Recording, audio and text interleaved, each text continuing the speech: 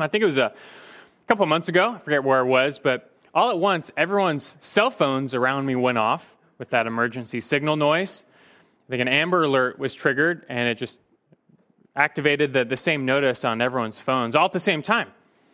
And those are becoming, I think, maybe a little more common. Amber Alerts, as I'm sure you know, they're now used in all 50 states to alert the public of a kidnapping or an abduction.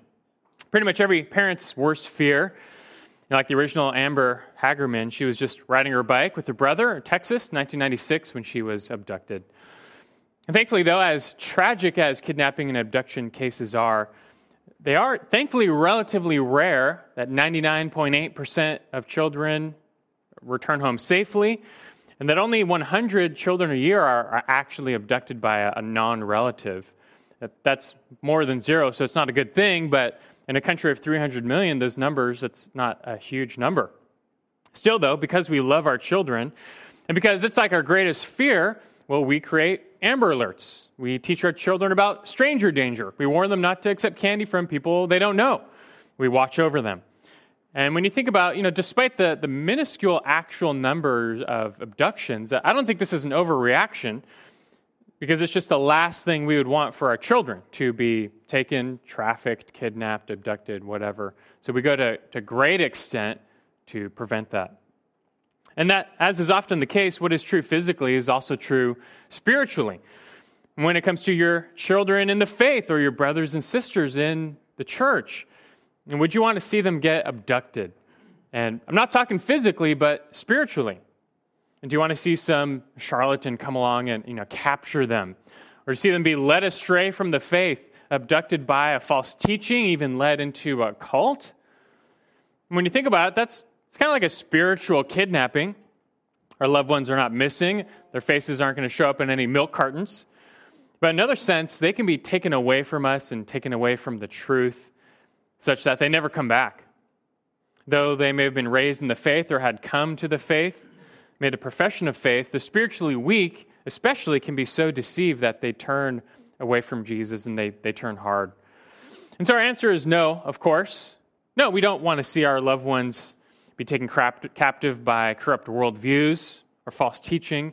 We don't want to see them wander from the faith, stumble into error. We don't want them to be abducted, led into a cult. And so we should similarly, though, go to great extent to warn them, to watch over them, to prepare them. Because whereas the numbers of physical abductions are like a needle in a haystack, thankfully, the number of spiritual abductions, they kind of feel like hay in a haystack. And I trust and hope this will help you appreciate the sentiment of the Apostle Paul in so many of his letters. He's writing often because he just doesn't want to see his spiritual children or grandchildren get taken by false teaching and false ideologies that threaten to take them away from Christ. And that's very much the case when it comes to the letter of Colossians, and especially now its second chapter. That's where we are today, so you can take your Bibles and open them to Colossians chapter 2.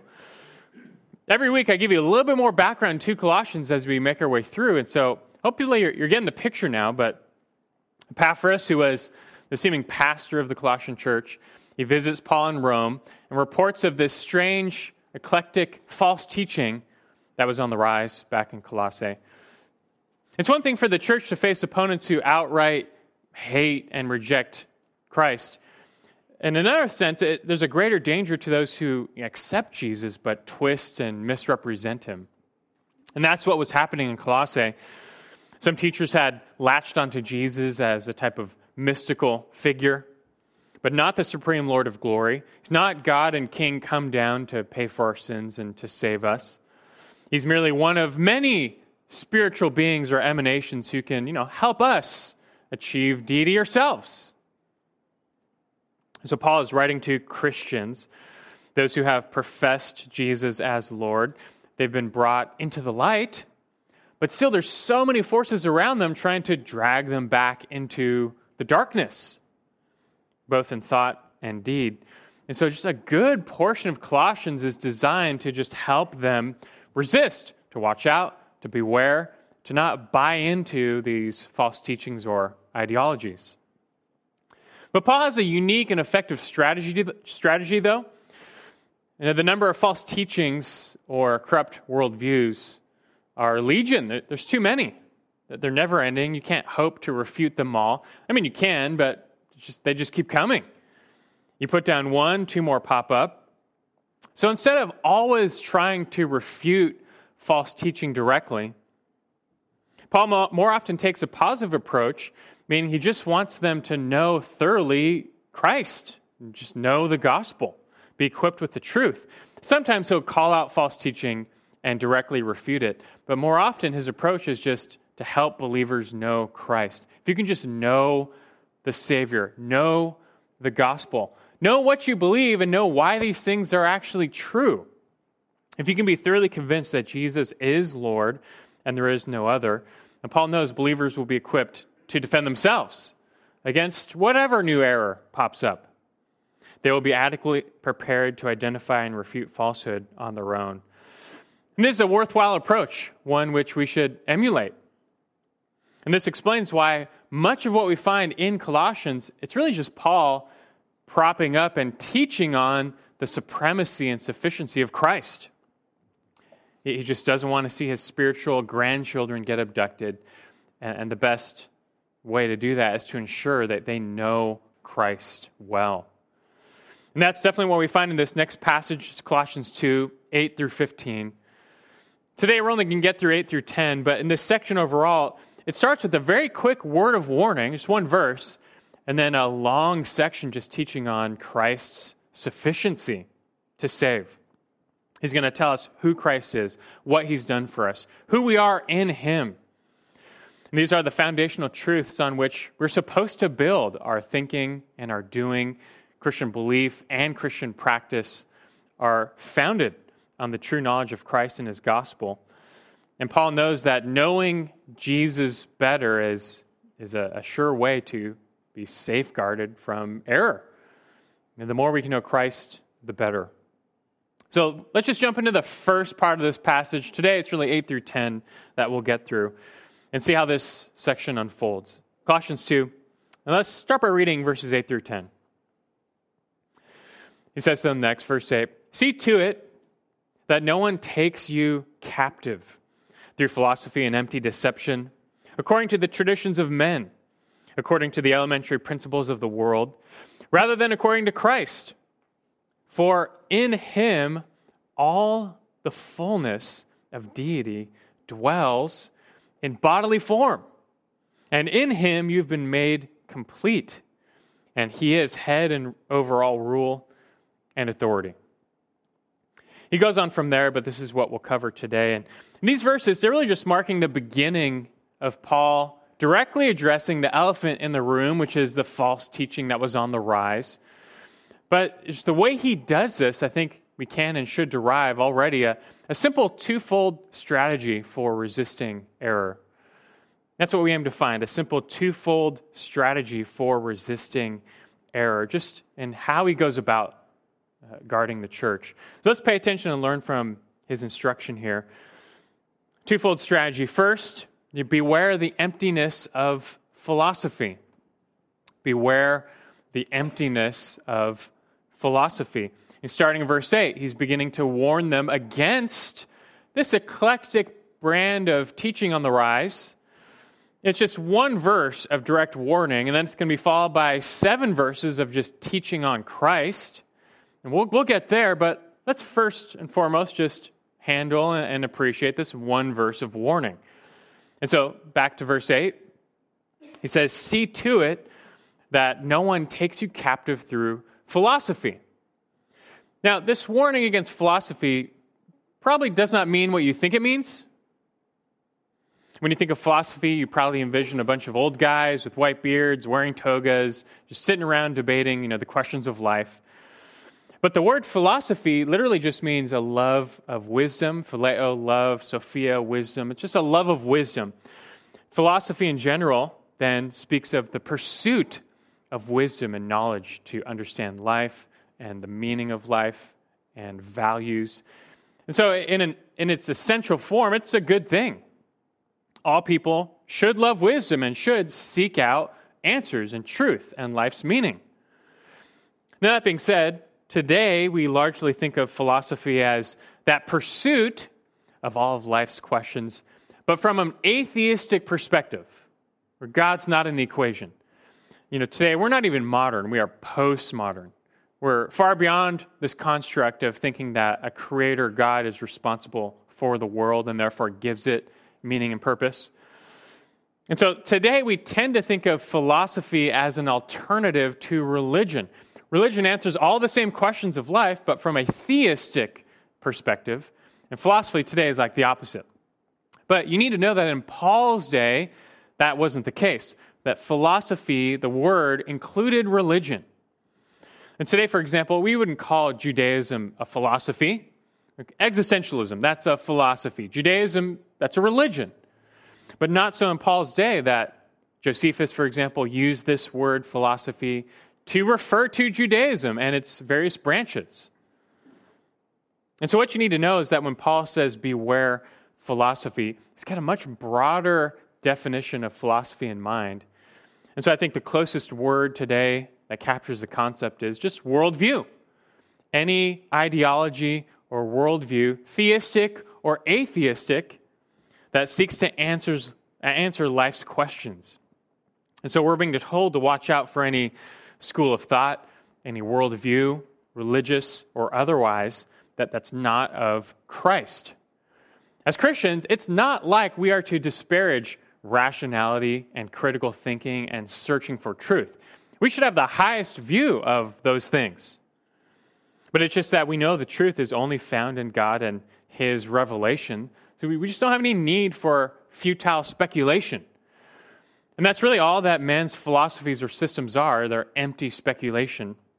Because apart from God's special revelation, i.e. Scripture, you can't possibly hope to authoritatively answer all of life's big questions. Who are we? Where do we come from? How do we get here? What's the meaning of life? What happens after life?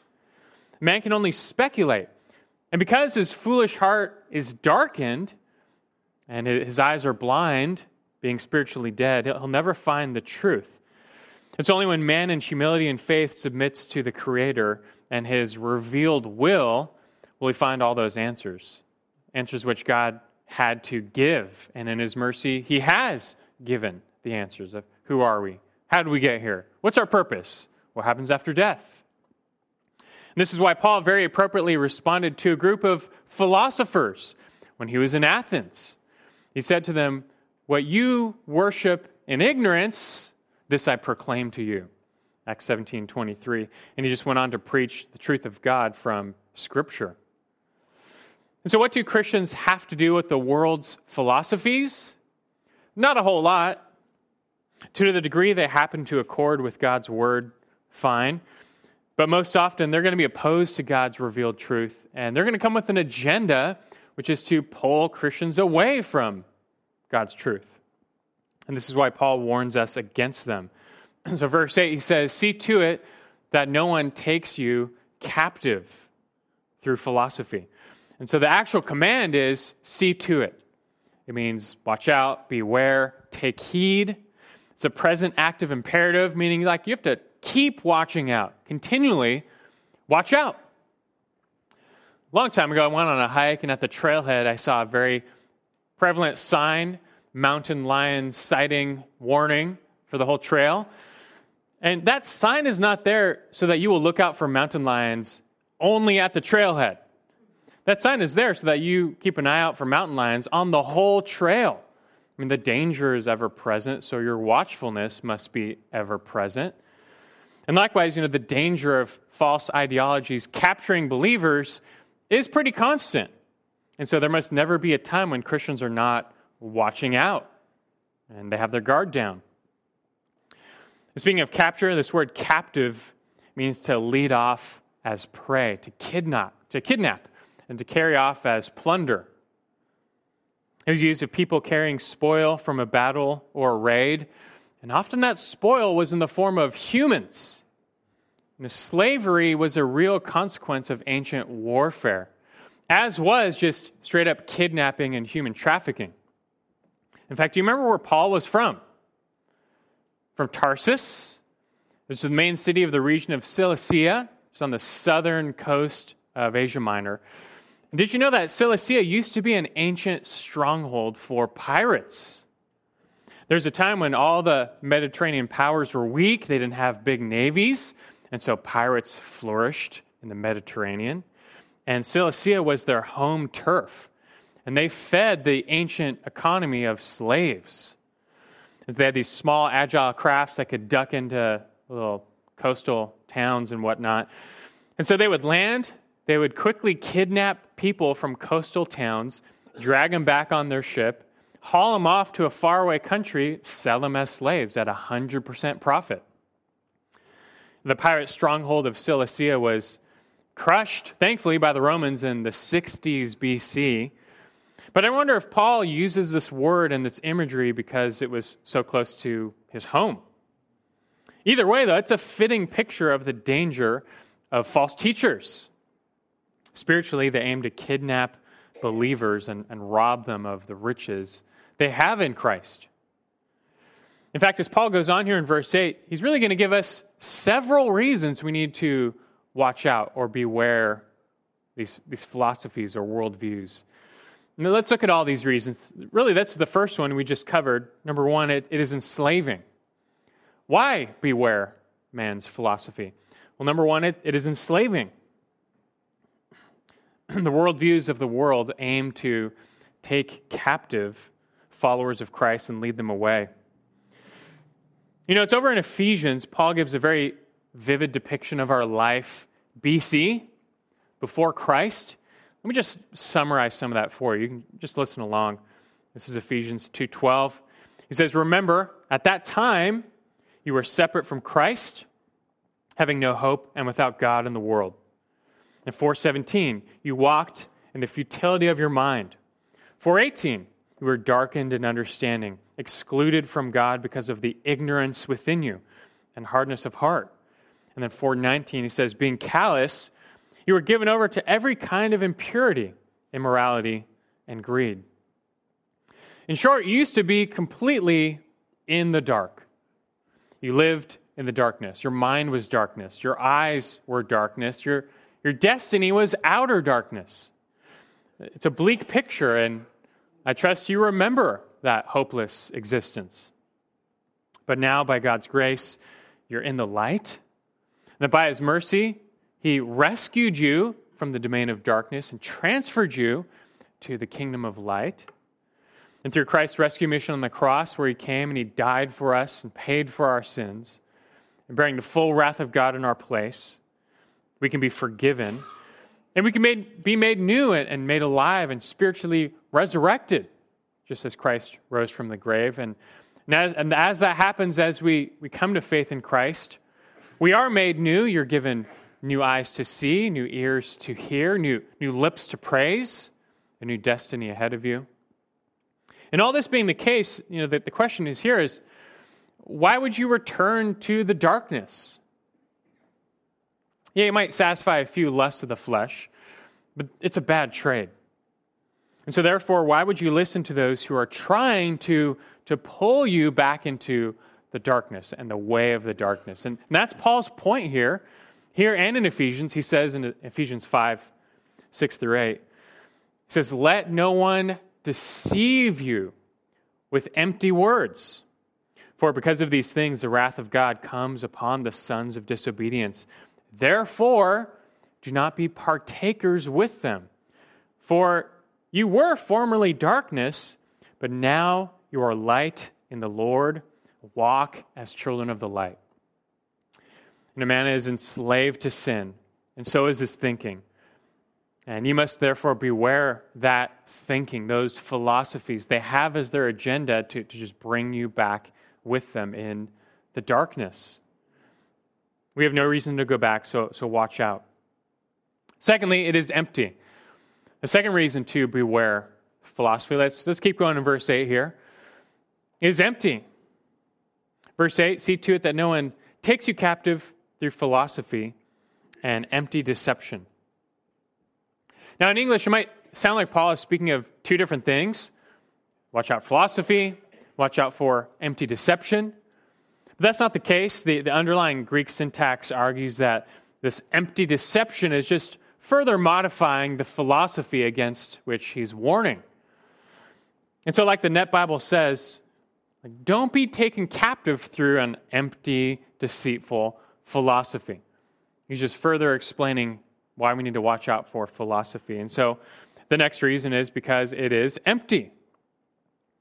This word means hollow, vain, worthless, of no substance. It's like walking to a library filled with all the teachings of a philosophy, and it looks so vast, so impressive, all the stacks of books. But then one by one, you pull them off, you open them up, and they're all empty. They're just all blank. Every page of every book is blank. And this really is the nature of man's ideologies, that they're devoid of truth. There's nothing in them. There's no spiritual value. False teachers claim their teaching leads to fullness, but their truth is ever changing. Their claims are hollow, and it only leaves people empty. Number 3, it is enticing. It is enticing. Now just going off of the word for deception. This speaks of alluring others by way of seduction. That false teaching appeals to the flesh, that it might trick people into departing from Christ. Sin is inherently deceitful, as is our own flesh. And so if you're not skilled at Ephesians 4:22, putting off the old man, which is being corrupted in accordance with the lusts of deceit, if you're not good at that, then you might just be seduced by the false claims of these teachings. This verse, everyone needs to know. Hebrews 3:13, it says, encourage one another day after day, so long as it's still called today, so that none of you will be hardened by the deceitfulness of sin. You have to open your eyes to the fact that in these ideologies of the world, they're bound to sin, they're trying to deceive you, and that man's ways ultimately are all about serving self. One way or another, they appeal to the flesh, they're in service of self. And so it's no wonder that man's worldviews, whatever they might be, they're about promoting self, serving self, worshiping self, magnifying self. The way of Christ, though, is the end of self, where we die to self and live to the glory of God. But as our selfish flesh remains, you're going to find some fleshly appeal to the ways of the world and the thinking of the world, and this is why you have to watch out. This is just how man's ways and thinking operates. It's enticing, so beware. This goes right into the next one, number 4. It is earthly. Paul carries on in verse 8, describing the philosophy of the world, why we need to watch out for it. And next he gives 3 parallel statements, each with the same preposition, according to. So, don't be taken captive through philosophy. Which kind? Well, that which is according to, verse 8, the tradition of men. According to the tradition of men. Scripture, you might say, is a heavenly tradition. This is God's own revelation passed down through his representatives for us to know him and to know all the answers to life's questions. You might call it a sacred tradition. But earthly tradition is that which has changed or replaced or invented its own thinking and replaced God's thinking with man's thinking. As you might recall, this was the problem of the Jews, who added so much of their own corrupt earthly thinking to God's law that they so corrupted it with their own ways that they essentially formed a new, works-based religion. They so twisted God's revelation. And you should know, by way of background, it just might be that Paul has in mind a Jewish group who's behind the false teaching in Colossians. Because we know that the heresy he interacts with here had distinctive Jewish elements to it, like circumcision, observing holy days, the Sabbath, and dietary restrictions. In fact, later in chapter 2, it's going to become clear that the false teachers were promoting a measure of Jewish legalism. But you know what? That's so typical. It's so earthly, we might say. Because that's just how natural man thinks, isn't it? Man, in all of his self-made religions, is given over to envisioning that God or salvation can be reached. How? Just try hard, right? Through a system of works. Just do this, don't do that. Abstain from these foods, observe these special days, go on a pilgrimage. And that's how you reach God or enlightenment. And man likes to create a system of spirituality that, it's doable. The thing about that is you can do that. Salvation therefore for them it's doable.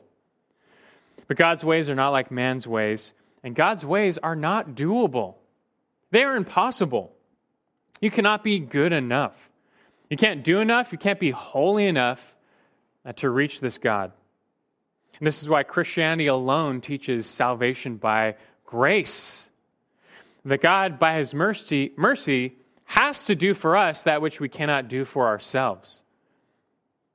And he does that in Christ alone. He came to pay our debt of sin and grant us perfect righteousness.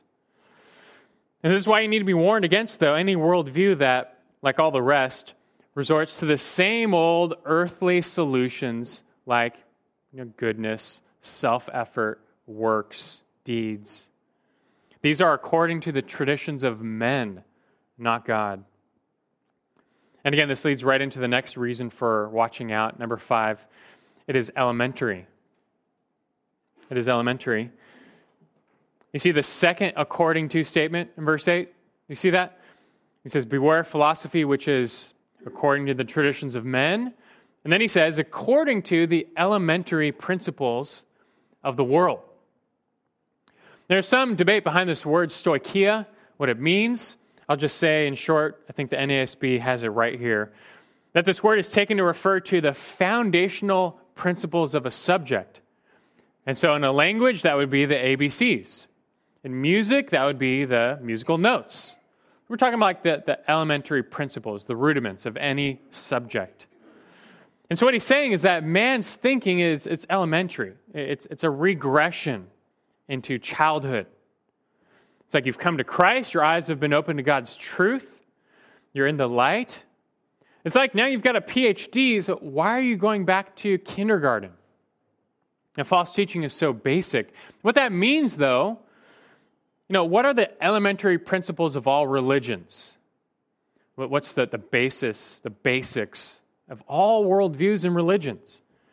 The ABCs of man's attempts at gaining salvation.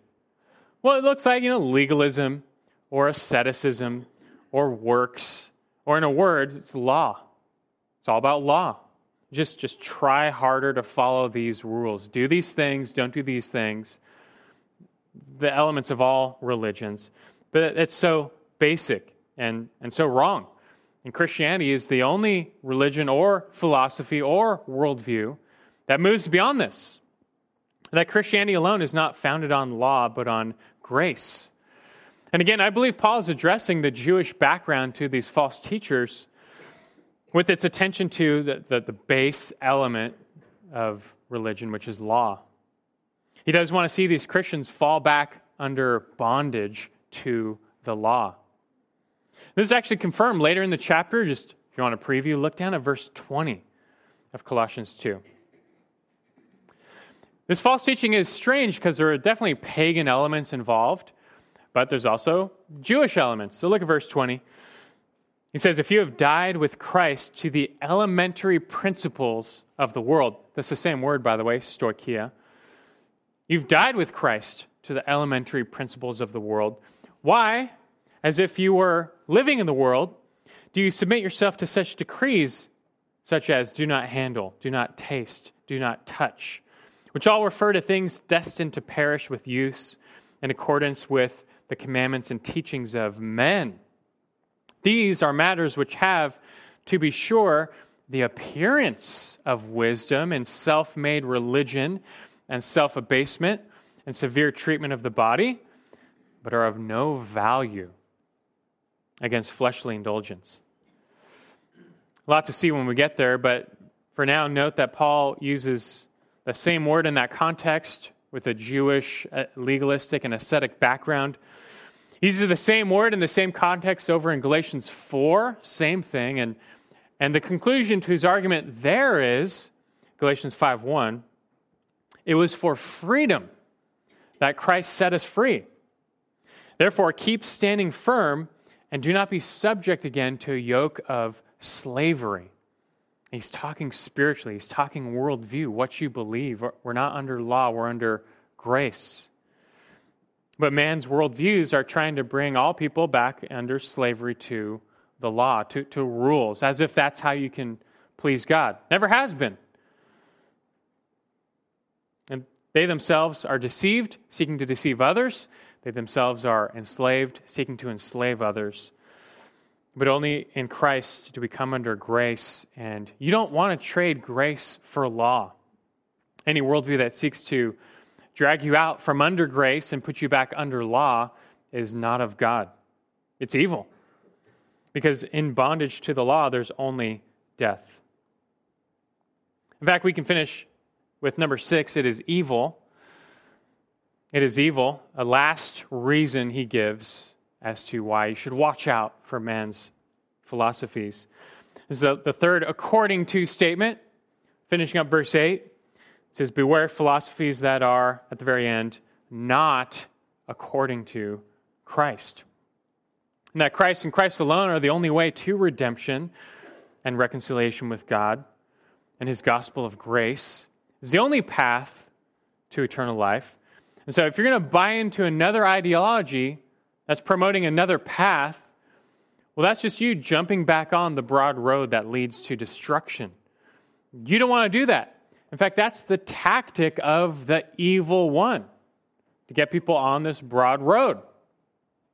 Listen to 2 Corinthians 11, 3 and 4. And Paul says, I'm afraid that as the serpent deceived Eve by his craftiness, that your minds will be led astray from the simplicity and purity of devotion to Christ. He says, if one comes and preaches another Jesus whom we've not preached, or you receive a different spirit which you've not received, or a different gospel which you've not accepted, you bear this beautifully. The Corinthians were spiritually immature and so prone to just, let's follow that person now. But this has always been the basic strategy of the evil one, the devil, to lead people away from Christ. There's only one doctor who can heal them, but he puts on a lab coat and offers people medicine, but deceives people with a false cure, only seals their condemnation.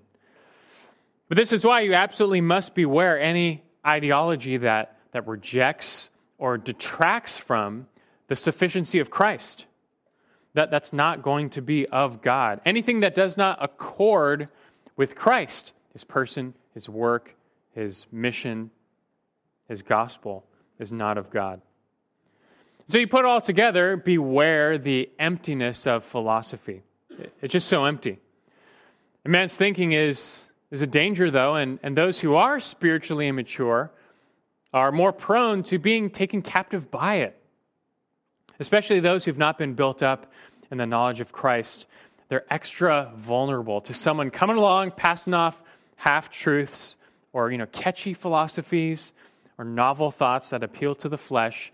They seem to improve upon Christ and his gospel, but you must see to it that you are not captivated by seeing through what they're saying.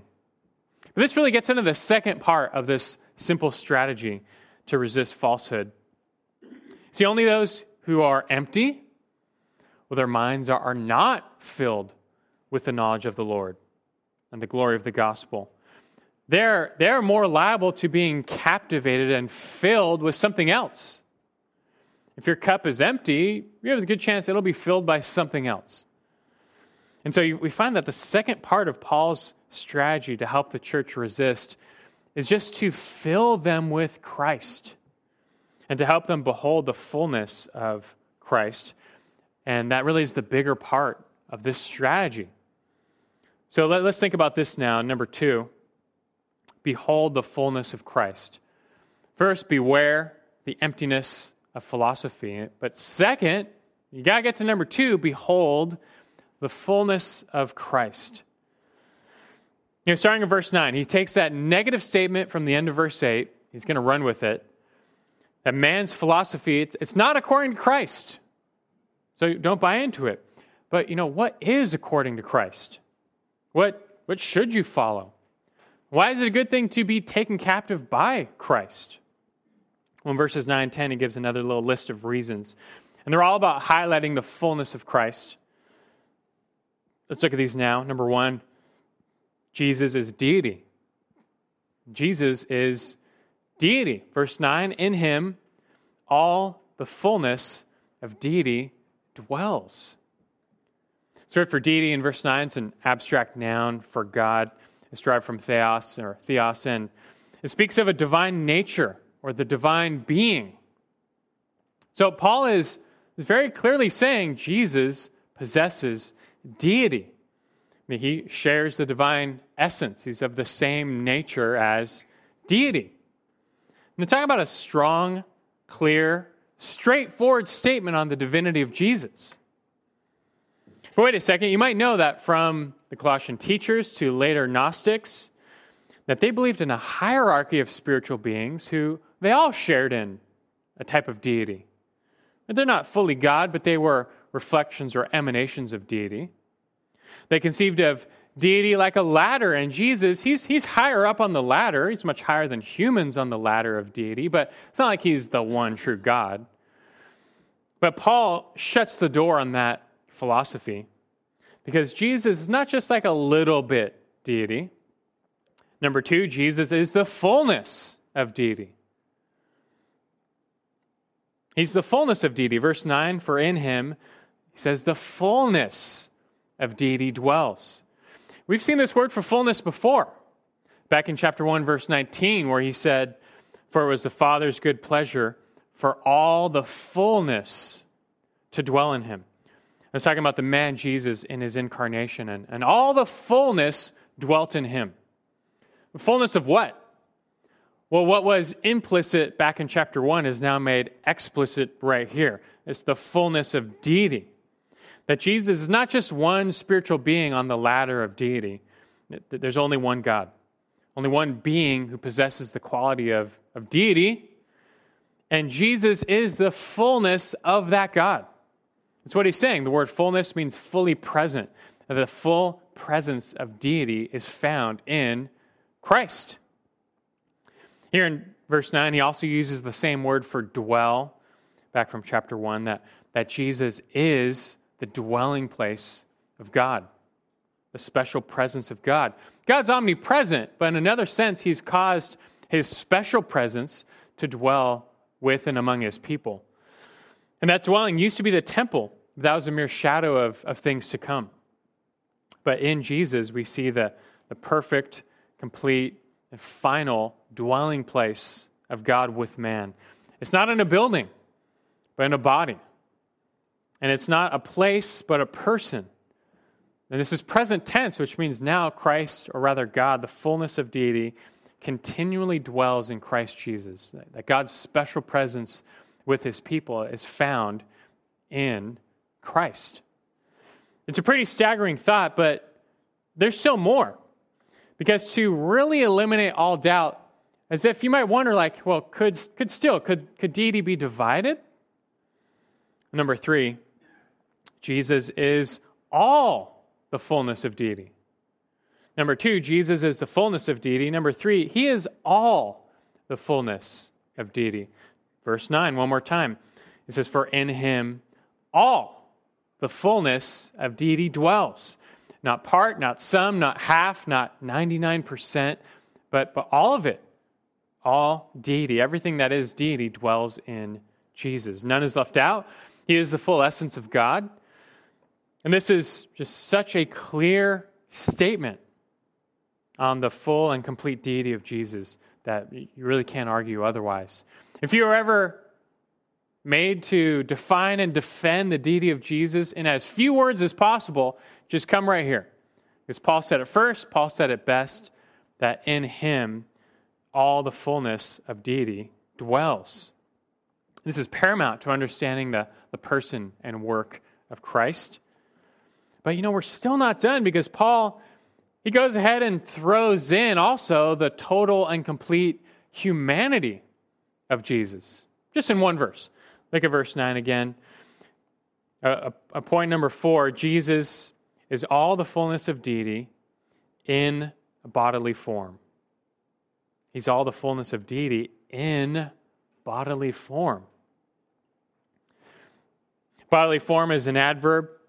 It's modifying the verb dwells. So how does the fullness of deity dwell in Jesus? Well, in bodily form.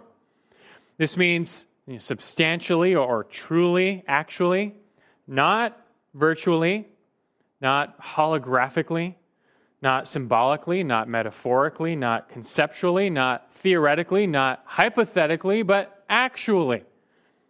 And truly, the fullness of deity dwells in the person of Jesus in a body. He took on full human flesh. He really had a full human nature with a full human body.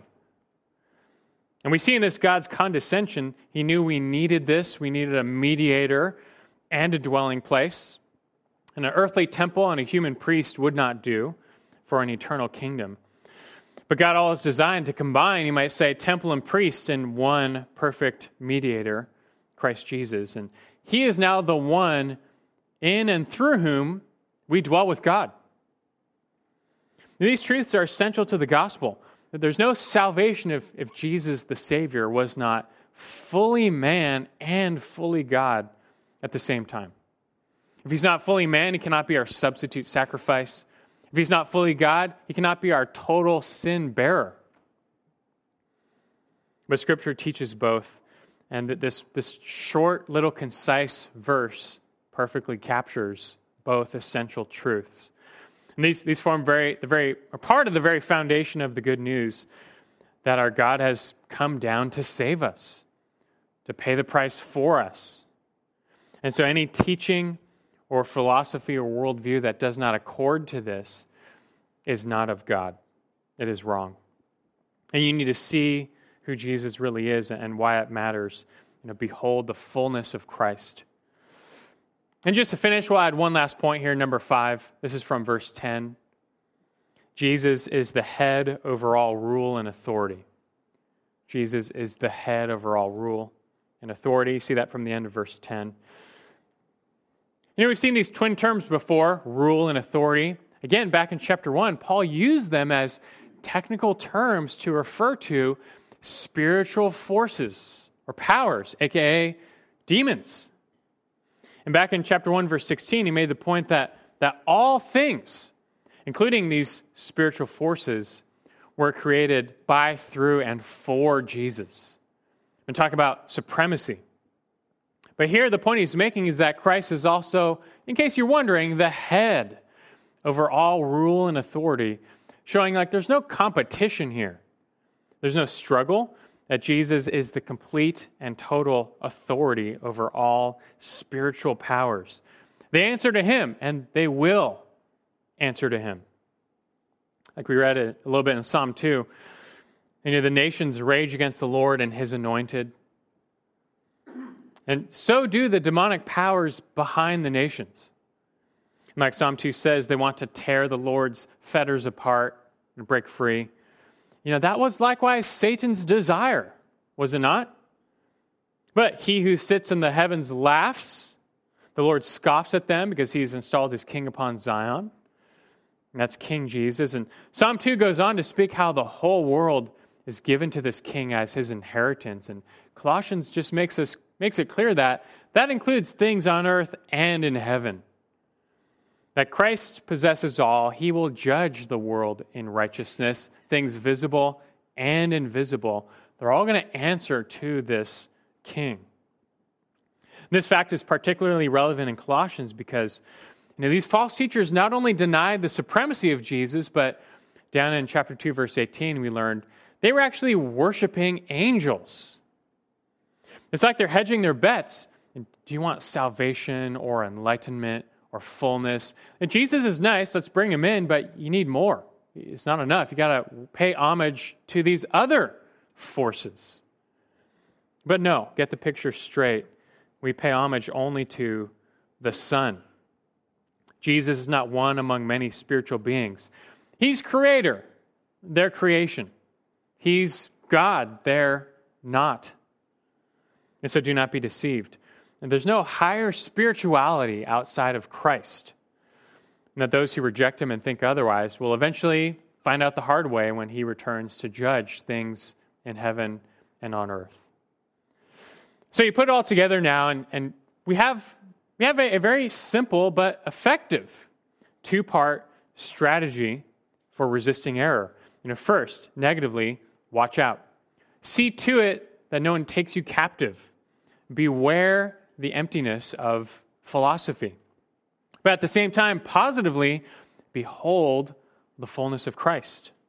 See who he is and what he's really done for you, and find in him all that you need. Really, the strategy here is that you become so full of Christ and captivated by him that there's just no room left for error to gain a foothold. You're too full of Christ. I actually think Paul drives this point home with this interesting little phrase at the beginning of verse 10. We skipped over, but just look there now. He says, and in him you have been made complete. And here he's not telling us something about the false teachers or about Christ. He's telling us something about ourselves. That in Christ we've been made complete. It's very significant, though, because this word for complete, it's just the word for full. Remember it said in Jesus, all the fullness of deity dwelt. It's really just the same word for fullness in verb form. So what he's saying is, look, in Jesus, the fullness of deity dwells. And now, in Jesus, we are made full. It's clearly a play on words. What does it mean? It means we have all we need in Christ. And he's the fullness of deity. How could that not be enough for us, to fill us, to provide us what we need, from salvation to sanctification to satisfaction? That God in Christ Jesus is all we need. It's just another stress on the sufficiency of Christ. It's one of those already not yet truths of Scripture that, look, we already are perfect and complete and full in Christ. And when we received him by faith, we received all of him. But at the same time, it's not yet true in our daily experience. We need more. We need minds more set on Christ. We need to be more filled with the knowledge of his will. But rest assured, he is what we need. If you're lacking, it's because you need just to be filled more of Christ, draw nearer to Christ. And Christ is all we need for growth, for wholeness, for security. Let's draw near to Christ by his word and prayer. And you'll be supplied with the full measure of his wisdom, his courage, his strength, all of which we need if we are to please him and to grow and to resist error. I'm telling you, it's such an effective strategy, not just for spiritual growth, but for not being captive by false teaching. Have you ever been so stuffed at a meal you had no room left? And I really mean no room left. Like one of those restaurants that gives you way too much food, but you go for it. You eat it all, and you are stuffed to the gills. You literally feel like you could burst. And the waiter comes around and asks, would you like to see the dessert menu? And the strangest thing happens. You say no. You say no. Because you really are. You're so stuffed and satisfied, you don't even want to look at the dessert menu. It almost makes you sick to think of dessert. And what could dessert add? You've got no room, you have no desire, you're full, you're satisfied. Well, in a similar manner, this is the strategy. Just be so full of Christ, of the knowledge of him, love for him, devotion to him, that you're satisfied. There's no room for anything else, no room for error. And the only difference is man's philosophy is more like poison than dessert, but nevertheless, it appeals to our flesh. But when you're full in Christ, you realize there's just nothing in the thinking of man that could add to me. It's not going to add to my salvation or sanctification or satisfaction. It's not going to add to my joy. They cannot make you more full than Christ. In reality, you're only going to see the emptiness and the hollowness of man's ways, and no one ever got full off of eating hollow food. So as you see their thinking and their beliefs and their ways and what they offer, if you're full in Christ, you're going to say, you know what? No thanks. I'll pass. I'm full. Like I don't need that. It offers me nothing. This is a simple but powerful lesson. This is the simplicity and purity of devotion to Christ. This is the Lord's strategy to keep us safe and even to grow us. So let's now put it into practice. Beware the emptiness of philosophy, and yet behold the fullness of Christ. In Him we are made full. Let's pray. Our gracious Lord Jesus, we pray that you indeed fill us now. We're grateful that in salvation we have you, that we are united to Christ by faith and given the full measure of our Savior, His work for us, His forgiveness, His righteousness, His standing before the Father. That, Lord, is now how you see us, as if we are as righteous as Christ. And that's part of the glory of the gospel, that in Christ we truly have been made complete.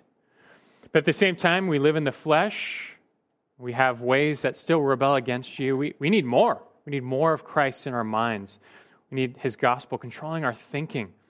We need to pursue Him for our joy and just set our eyes on the Savior, the author and perfecter of our faith. This will not only fuel our spiritual growth, but as this fills our cup, there's just no room for error to get in.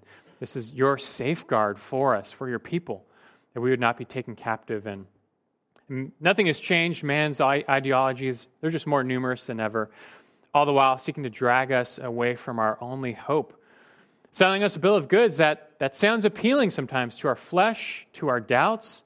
But Lord, just fill us with Christ, that we are assured in Him that He is all we need, all we ever have is in Christ. So give us more of the Savior. In Christ's name we pray. Amen.